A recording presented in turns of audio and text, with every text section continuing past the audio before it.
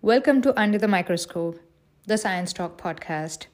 With each episode, we introduce you to a new materials and nanoscientist from around the world where we talk about their science, their current research, their career journey, their 3 wishes to improve their research experience, and what you can expect when they are tweeting from the Real Scientist Nano Twitter account. Hey, while you're here, go over to Twitter, realsci_nano, and give us a follow. For one entire week, the guest is taking over the account and talking about their research. And hey, before you go, do hit a follow and leave us a review. And also, last thing, I promise. Last thing, please take the survey, especially if you're listening to this podcast on Spotify, to tell us more about you. Thank you very much and enjoy the episode.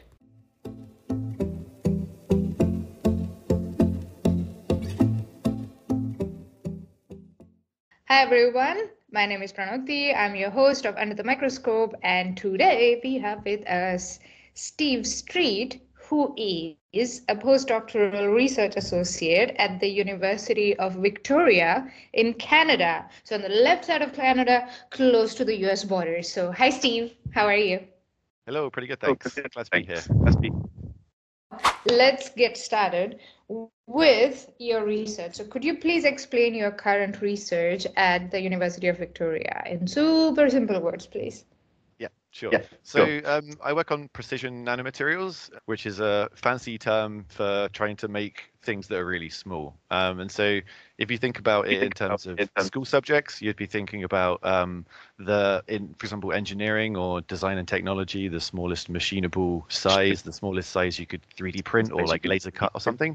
And then separately in science and in chemistry, you'd learn about the molecular world and like atoms and molecules and materials. And nanoscience is the space in between those two sizes. So it's about how you can make things that are too small to machine, but too big to be too big to control via molecules, basically, if that makes sense. And basically, like controlling the shape of stuff in that size regime is really hard because everything wants to be a sphere. So I work on making non-spherical nanomaterials, and the general point of it is we're trying to find out if changing the shape of a nanomaterial can affect its interactions and properties with the world and biology and for a variety of applications. Okay, all right. So when you say you make materials, so which size range are we talking about here? Are we talking about millimeter, micrometer, nanometer? What are we talking about? Let's guess. We're talking about the nanometers. So some things that are from, so say the smallest particles we make are like 10 nanometers, and then the largest are several microns. So between sort of 10 nanometers and 10 microns is the size that we're working with. Okay. And is it, because I assume that if you want to make like shapes of, I don't know, a millimeter or let's centimeter, it's easy to make. They don't become spheres, right? Like everyday materials. Why do you say that the materials tend to be like, why is it so difficult? Yeah, it's a good question. And I think it's probably because under that scale, you can't physically manipulate things yourself. So you have to rely on fundamental physics of how like molecules and like materials interact with each other. And like as far as I'm aware, a sphere is the lowest volume shape. So naturally things want to minimize their volume and their interactions with things that aren't themselves. And so that leads them to make spheres. Okay, that's the lowest energy state, and the material, the molecules or atoms, they try to go to the lowest energy state, which is spherical, and that's why. Okay, so what kind of shapes do you make? Do you make like pyramids or? Yeah, that's a good question. So I primarily make nanofibers, so things that are quite thin and short. So they have a small cross section, but they're very, very long in one dimension. So we call these one-dimensional materials because that we talk about just like one dimension is a lot bigger than the others. But like our group can make a variety of stuff. So we can also make 2-dimensional platelets, which are just like a sheet of paper kind of, but on the nanoscale. So they have like are big in 2 dimensions, but then still really, really like thin. And then there's like not as much research on it, but we're working on 3-dimensional materials as well. So getting the fibers or the platelets to stack together into sort of like arrays and these sorts of things. But there's not too much research on that, but like people have done some work on it. Okay. So you mainly work on these, can we call them filler or needle, or what can we call them?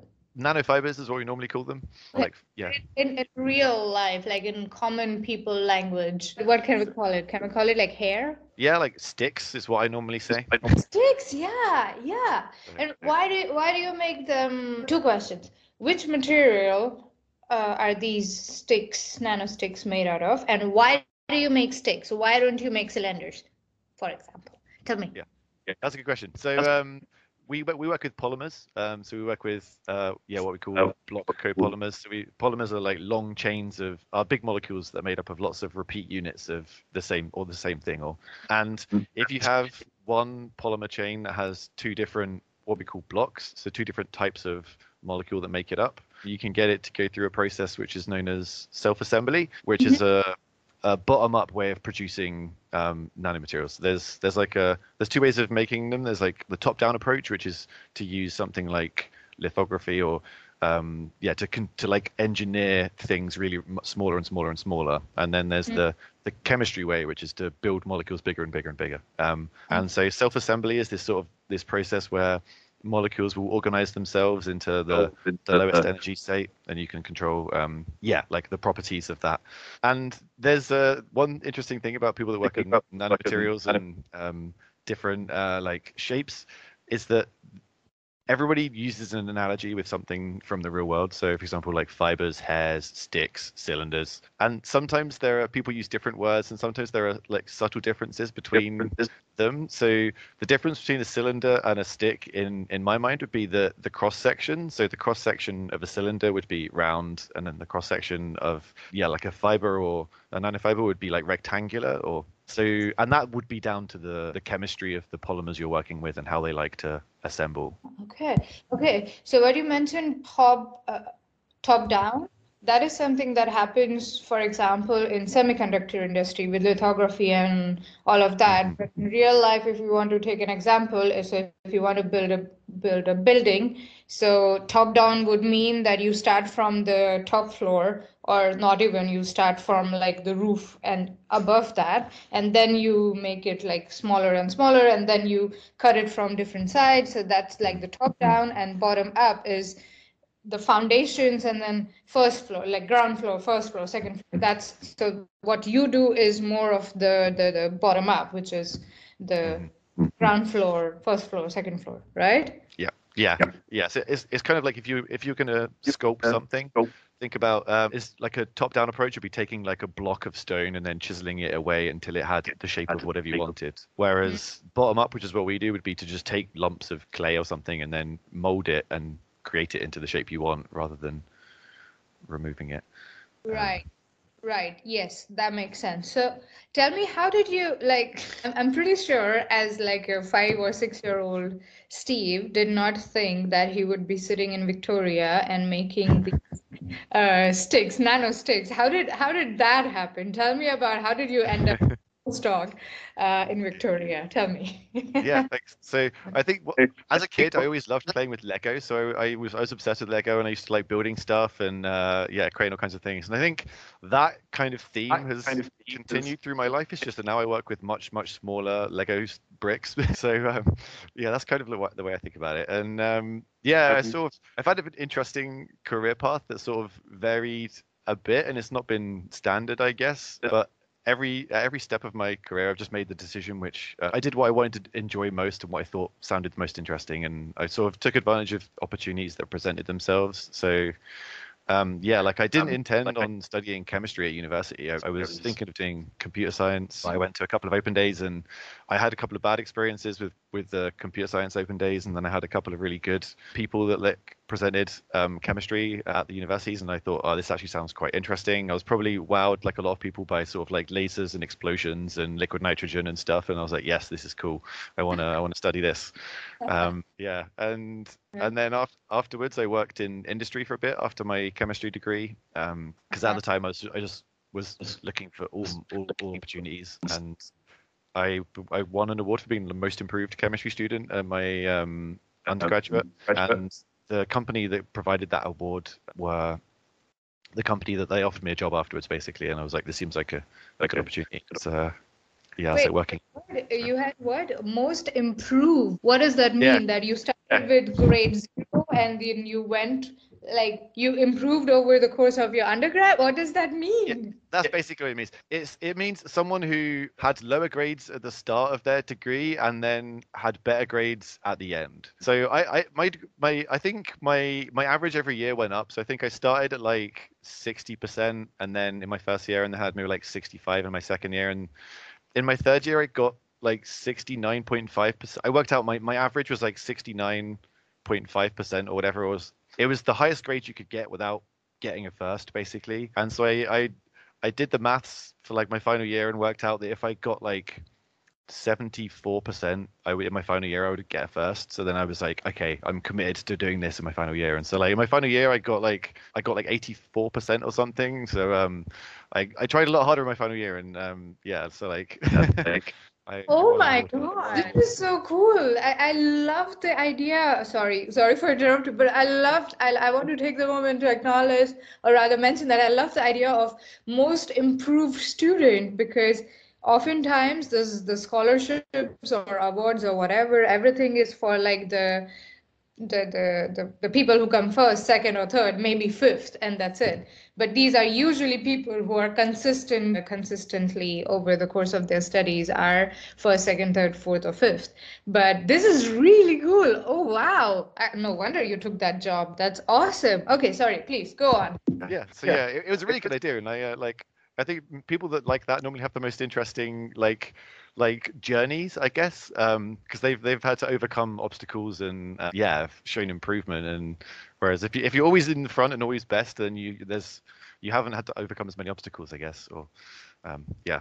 So I worked in this industry job for about a year or so. And it was in agrochem. It was like a contract-based agrochemical company. So my job was literally like weighing soil out and then working out how many what pesticides were in it. So measuring the amount of different pesticides and stuff. And we got to work with quite a lot of different things. So it was kind of interesting, but then also it didn't really challenge me as much as I wanted. And so then I thought about doing a PhD, and yeah, I was lucky to get into the Bristol Chemical Synthesis Center for Doctoral Training, which was like an amazing opportunity. And so yeah, for people that don't know about them, in the UK they have these things called CDTs, which are centers that specialize in training PhD students in areas that are important for like the economy or whatever. So they pick one particular area, and then it's great as a student because you get to choose the project you want to work on. So there's lots of academics that work with the center, and you do a few rotations in each lab, and then you get to pick from I think we had about like 30 projects that we could choose from, and we got to choose what PhD project we wanted. So it gives the power to you rather than the power being with the academic, which is quite nice. So What yeah, did you end up choosing? so I worked on I was always fascinated by like biology and medicine and stuff. So I chose to work with carbohydrate based anti-cancer drugs, which is a bit yeah, it's very different because at the time I didn't do biology at school, so I knew no biology, just chemistry, and it was quite a steep learning curve for part of my project, but it was I really enjoyed it, and it was yeah, really interesting. So was this like pasta or bread as anti-cancer? Because you said carbs. Yeah, so we're like sugars basically. So yeah, I was working with glucose. I worked with a couple of sugars, like glucose and mannose, and so yeah, literally like table sugar or like so brewer's sugar. If people that brew beer, it's like dextrose or glucose. I was modifying that, and then yeah, attaching it to like some molecules that people use in like the semiconductor industry, and made these weird, we call them amphiphilic molecules. So they had really weird properties, but I was trying to get them to bind to these special four-stranded DNA structures that are called G quadruplexes, and the G quadruplexes were known to be overexpressed in a variety of cancers, and so we were trying to stabilize them and then like kill the cancer cells. Did it work? Which kind of cancer?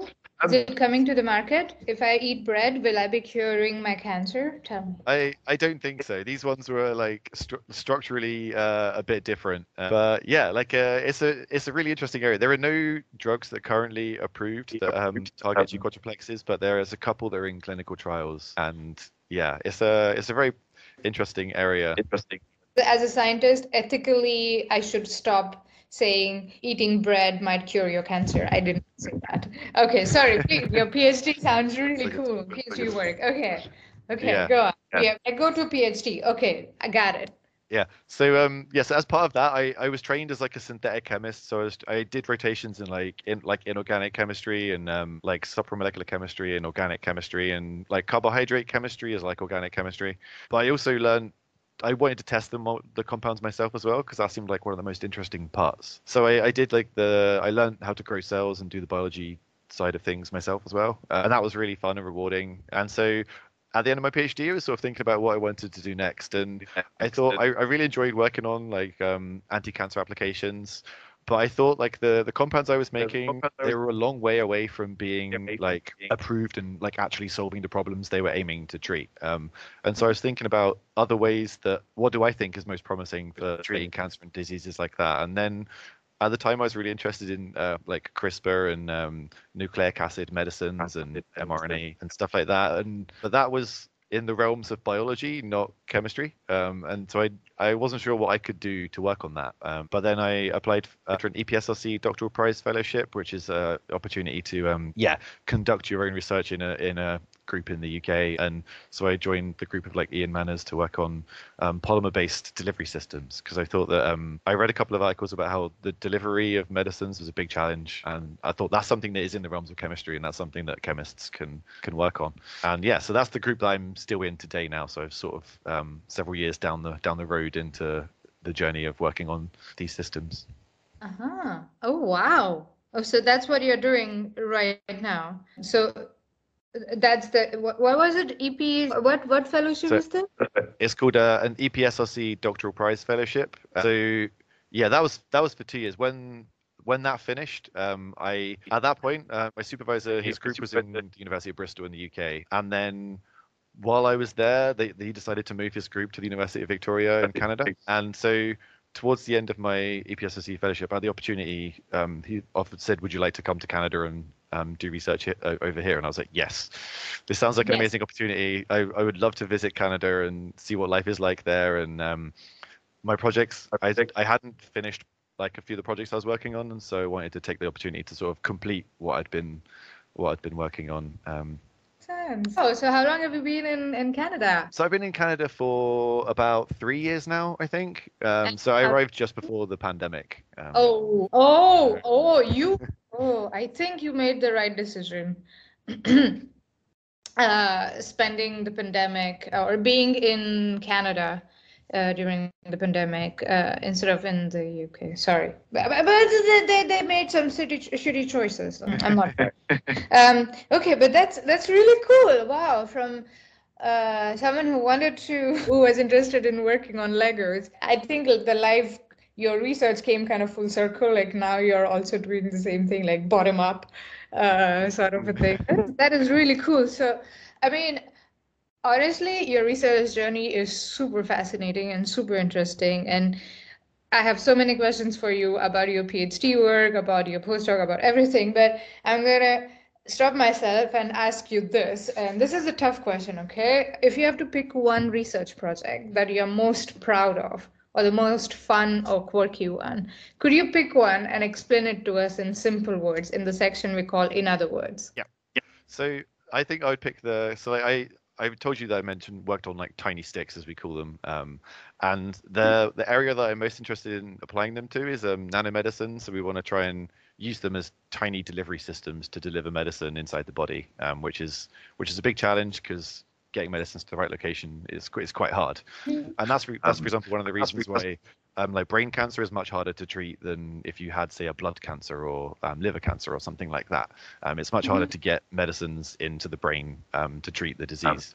And so basically I make these tiny sticks and I functionalized them and gave them the ability to complex DNA so they could carry nucleic acid cargo. And yeah, so there's a few people use polymers for delivering DNA, and that's like quite a known thing. And recently people have developed what they call micelplexes, which are self-assembled polymer nanoparticles that carry DNA. But normally when people carry DNA, they put DNA in the center of a nanoparticle where it's protected. But in micelplexes, they're on the outside of the DNA, so they're on the outside of the particle. So you can think like a good way to think about these like these tiny sticks would be like a hairbrush, for example. So you've got like the backbone of the hairbrush is like the core of the nanofiber or the particle, and the bristles are the corona, or what we call the outside part, which is what makes it dissolve in water and what makes it self-assemble. And what I developed was these particles that can bind like DNA sequences to the outside. So it's kind of like hair getting stuck in the hairbrush. It's like that, except on a nanoscale, and it can deliver the hair as a medicine rather than just hair. But these are like, yeah, so these are like the first example of like a non-spherical mycelplex. And yeah, it was what I wanted to work on. It's why I joined like the Manus group and got my EPSRC fellowship. And so it was really satisfying to see that project through from like thinking about it as an idea and what I wanted to work on to like actually achieving something and like publishing with it. So I think that was probably my favorite thing that I've done. I can imagine why you picked this one. This sounds so cool. That is so cool. So maybe we can tweak the analogy a little bit and say that with this hairbrush, what gets stuck is not hair, but it's what gets stuck is maybe some oil or some nourishment for the hair, and then you use that to.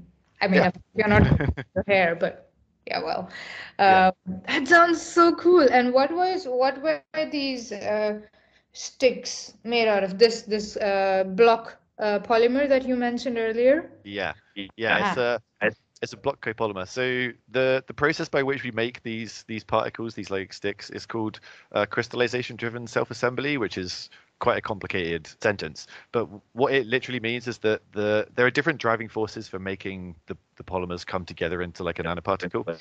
And in CDSA, if you have a polymer that can crystallize with a core forming block, so if the backbone of the hairbrush is something that could crystallize, then as that crystallizes, that like favors the formation of one-dimensional structures. And so the system I made, I sort of used a bunch of sort of like off-the-shelf components from different fields. So I took a crystallizable core-forming polymer that had been shown to crystallize and self-assemble into nanofibers, into like tiny sticks. And then I took a polymer that had been widely studied in gene delivery, which is called like PDMA EMA. But yeah, it's this polymer, and people have shown that this polymer can bind to DNA and take it inside a cell. But the way most people do that is just mixing polymer and DNA without having them being in any nanostructures. And if you do that, it makes what's called a polyplex, which is literally like a bundle. It's like if you have like a drawer full of cables that you haven't touched and they all intertwine and get tangled up together. That's literally what it looks like. So imagine like a nano-sized ball of wool that has two different types of wool in it. So that's what like normal polymers do. So I took the polymer that can bind DNA and then added it to the polymer that can crystallize, and then that enabled me to get like the one-dimensional like tiny sticks that were able to actually bind DNA onto the outside and retain some control over their size and shape. Okay, that sounds really cool. So can we say that, because I'm going in the direction of using the nanosticks to deliver medicines, so can we say, what is this magic brush that the witches have that they fly on, or in Harry Potter, they're, you know what I mean? Yeah, like the broom, like the Nimbus 2000. And, exactly, the Nimbus 2000.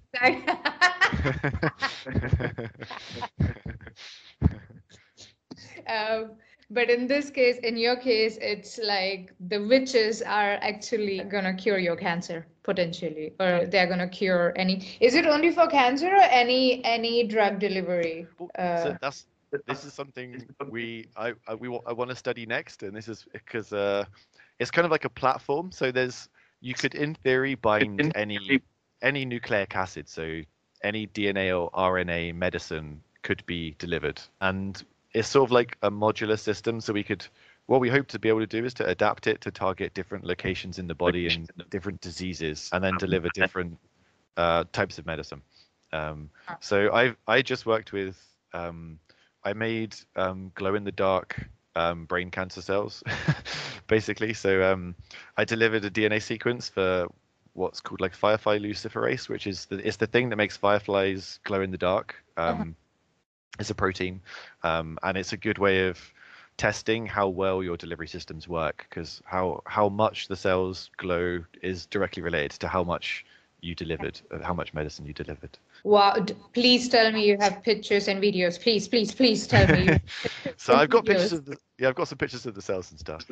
Oh my God, that sounds so cool. That sounds so cool. Okay, so okay, I'm thinking like nano brooms for witches who are drunk. No, that's too long. Let's talk about it later. Okay, so Steve, what is clear to me is that you love the research aspect of being a scientist. I mean, that was one of the reasons why you chose chemistry over computer science. Because there is no liquid nitrogen in computer science. There is nothing, no chemicals really like happening there. So, but what else do you like? Especially because you're a postdoc, so you're not a student anymore. So what else Yeah. do you like about being a scientist? I think primarily the freedom, and this like has a number of benefits. So one of them is that I'm pushed to the limits of what I can achieve. There's the only limit to what I do is like what my own brain is capable of, which is I think it's very rare for a job to push your brain to the limits of what it can do. So like every day my brain gets a really good like mental workout, and I think that's something that is not as present in other careers. And I think it's something that scientists are quite lucky. I like the freedom to choose your own research directions, and you get to pick any area and something that you find fascinating and work on it. So I transitioned from making sort of like small molecule sugars that was like designed as anti-cancer drugs to delivering to like making like polymer nanoparticles, which is a very different field. But I was interested in it, and I moved there, and I've started studying it, which is something I really enjoy, and I like the freedom of like the work-life balance. So it depends on like what groups you're in and what universities you're in, but my supervisor's quite like laid back, and so we get to choose our own working hours. We get to choose like when we want to work and for how long we want to work, and yeah, I like the freedom of that kind of, yeah, the work-life balance is better in that respect. So the mental gym and the work-life balance Yeah, and freedom. yeah. I also really like meeting people from, you get, as a scientist, you get to meet people from all walks of life Yeah. and every place imaginable. And I really enjoy meeting other people that have lived very different lives to yourself, and talking to them and seeing, science is like a utopia in that sort of way. You have like people from all over the world coming together to like advance humanity in some way, which is one of the things I think is like really cool. Yeah, absolutely. Absolutely. I agree. And uh, honestly, I have to say that it's a bit of an unusual thing because usually academia, at least, in most parts of the world, is not known to offer work-life balance. Let's put it that way. That's of course because of the broken systems and broken institutions, so on and so forth. So I'm very happy that you're in a place where you get the freedom to have your own working hours, because I think research or being a scientist is also a very creative process, and you can't just be like, okay, from 9 to 6 you have to be in the lab and you have to do, because the freer you are, the more free you are, the more creative and more productive you will be. So it's basically actually helping the employer get the best talent out of you. Absolutely. That makes sense. And how's the campus like? Is there like a lake, or is there like trees? Like, I mean, not right now probably because it's winter, but is it like a beautiful campus, or is it just like a bleh? Yeah, it's a beautiful campus with some. I think it's unfortunate that a lot of the buildings were built in the 60s, so they're quite like the architecture is not as great. I don't think the architecture does the campus justice, because the campus itself is beautiful. We've got like, yeah, so there's big green spaces, lovely trees and forests. There's like a botanical garden on campus. There's We're also about like a 10 to 15-minute walk from the beach. There's this like beautiful bay called Cabra Bay, and you can see the Olympic. So like we're on an island, and south of the island is the Olympic mountain range, which is near Seattle. So basically, if you look across the water, you can see the Olympic mountains, and there's like if you look across the east side of the island, there's the Cascades, which are run near Vancouver. So the backdrop, wherever you look, is like mountain ranges, basically, which is really, really beautiful. Yeah, the campus is really beautiful. I need to visit you. I have this strong urge, this feeling that I need to visit you because, what, you're 10, 15 minutes walk from the beach? What the hell? Dude, what the Yeah. hell? Wow. It's so good. And also, people think the weather is really bad in Canada, but in Victoria, like sometimes in summertime, it's 20 degrees, sunshine, blue sky from about May till the end of September. So you can go. It's like really, it's like much more consistent than you would think. Yeah, my boss is from the UK, and he, as a scientist, he analyzed the weather patterns from the UK and Victoria, and it rains the same. It just rains in winter in Victoria, and then the summertime is like just sunshine and actually nice weather, which is something that's quite rare for me, but I really enjoy. Okay, I'm gonna ask you questions about moving to Victoria because I'm convinced. I'm looking for a place which is close to the beach, which has decent work-life balance. And everything.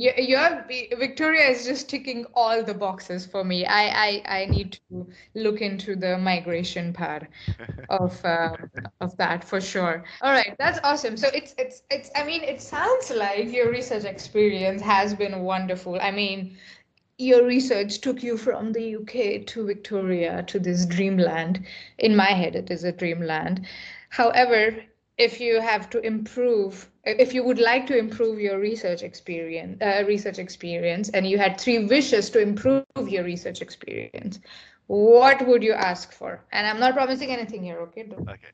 I think yeah, the first thing is to have streamlined the way people get funding to do science, because I think this is one of the most fundamental problems, is that Yes. there's only so many opportunities, and happens at every stage that you do science. So whether you're like a PhD student, a postdoc, a young academic, or a senior academic, or you always have to compete for the same fellowships and funding opportunities, and they are so like in demand. The chances of success is really, really low.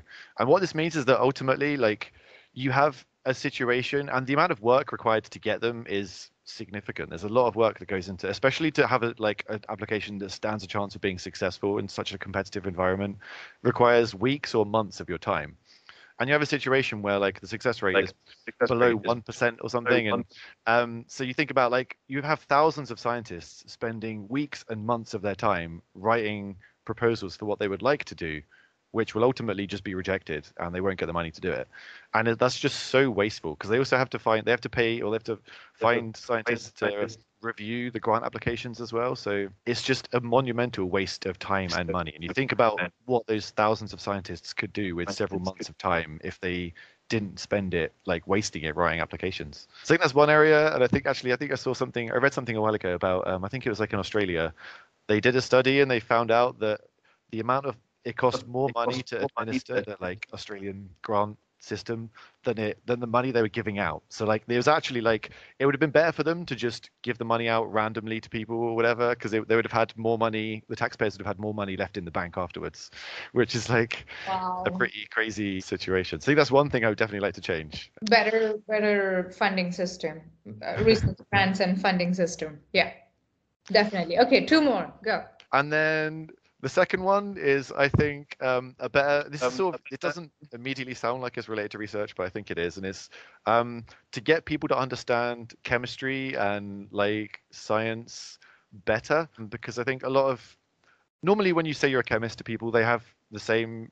There's a couple of reactions that you get, and the first one is just a look of confusion and then like visible pain on their face, and then they just say, "Oh, I was never any good at chemistry," or like, "Oh, I didn't like chemistry at school," or something, and like they just glaze over as they relive the horrors of like their like high school or secondary school like science, and but it's a really important discipline that has like there's lots of problems the world faces today that are in the realms of chemistry that need to be solved, and it impacts people that study chemistry further. So I think it's kind of misunderstood, and that's why people don't study it more, which impacts, for example, because they don't study it as an undergraduate, they don't study it for a PhD, which means that they don't go on to be a postdoc, they don't go on to become like a faculty. And I think it means that sort of like chemistry is lacking a diversity of people that have been turned away from science. So I think it would be nice to correct that and have the public understand chemistry a bit better, and have a more diverse representative group of people doing science. I think that'd be number 2. Yeah, absolutely. Yeah, that makes sense. Did Breaking Bad help? What do you think? So I think it did, because honestly, it made chemistry seem cool, and people like now they appreciate it a lot more. So I think it did. It is good. It's good. The side effect is that everybody thinks now as chemists we're like in the desert in a Winnebago, like cooking crystal meth or something. So that's Aren't like you? Isn't yeah. that what you're doing on all those ferry rides that you go on? Like, So many ferry rides. Yeah. all right, So, that's a fair wish. Yeah, that's number 2. Last one. Be wise. okay. And the last one is that like I would like a better quality of life for scientists in academia. So academia normally has less money than, for example, industry and other business and other, especially other industries. So this means that like you look at your friends and like that are doing other things. Like they might have, for example, I consider computer science. They might have actually gone on to study computer science, and they have things like private healthcare. Like their work is like a nice building that's modern. They have like spaces to relax and socialize. They have complimentary tea and coffee and drinks and like snacks, and like they might have a gym membership included in their like work, and like all these kinds of things like are missing in academia. Academia is sort of like a building that was built in the 60s with like equipment that varies depending on exactly where you're studying it, and there's not normally any of these sort of like nice to haves. So I think it would be nice if academia was more like a Silicon Valley tech startup or something, where there was like cool stuff happening that made like your life at work more enjoyable. Yeah, that makes sense. Yeah, that makes sense. I mean, you did mention the word that you do have work-life balance, but it is nothing compared to a job at corporate. It is amazing compared to other academia jobs or other situations, whatever, but it's nothing compared to a Silicon Valley startup. So I totally am with you. Like you put it exactly like perfectly, like built in the 60s, maybe some equipment here or there, and but yeah, it would definitely I think it's important to make research and academia more lucrative, so that also to attract more bright minds. I mean, duh. Yeah. I agree. But hey, all 3 of your wishes, at least the second one, which is that people understand chemistry better, you are already doing that. You are part of this. You are taking over the Real Scientist Nano Twitter account, and you are on the podcast. And I hope even if it inspires one person to be like, oh yeah, chemistry is actually really cool, and next time I'm gonna maybe pursue chemistry or encourage someone else to pursue chemistry, I think our job is done. And yeah, with number 1, like with the research funding process, I mean, all I can say is that I'm glad we have people like you who have identified, who are not denying that things need to change, who are not in denial, but you are in the process. Let's put it like you're thinking about it. You're actively. You don't have answers right now, but first step towards solving a problem is to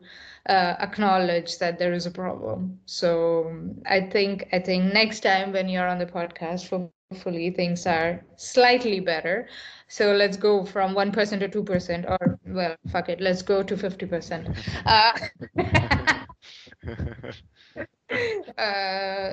University of Victoria starts giving out gym membership, or at least free coffee and very important. I mean, Yeah. without coffee and tea, I don't know where science will be. I mean, come on. This is like basics. Absolutely. I agree. Well, I hope all your wishes come true. I really, really hope so. And this has been wonderful, Steve. But before I let you go, what can the followers expect when you're taking over the Real Scientist Nano Twitter account?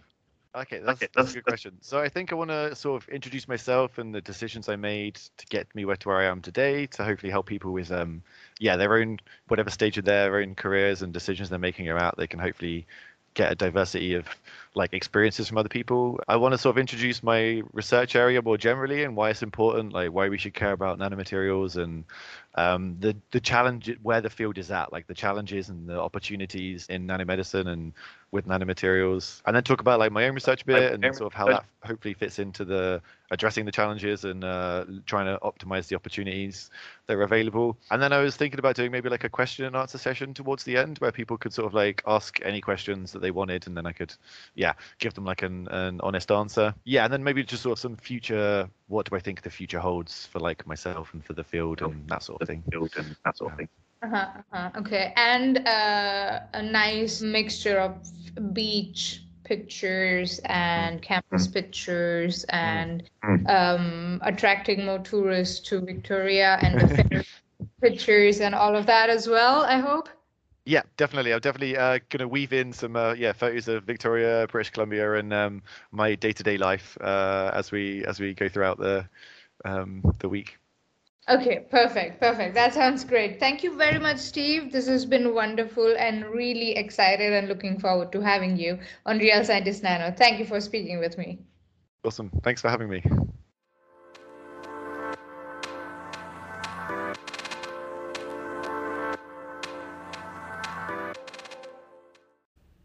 Abstract submission for the 6th Nanoscientific Forum Europe 2023 is now open.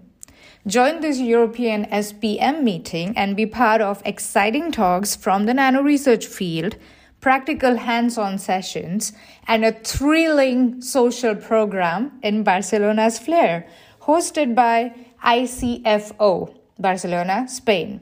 See you in Barcelona in September 2023.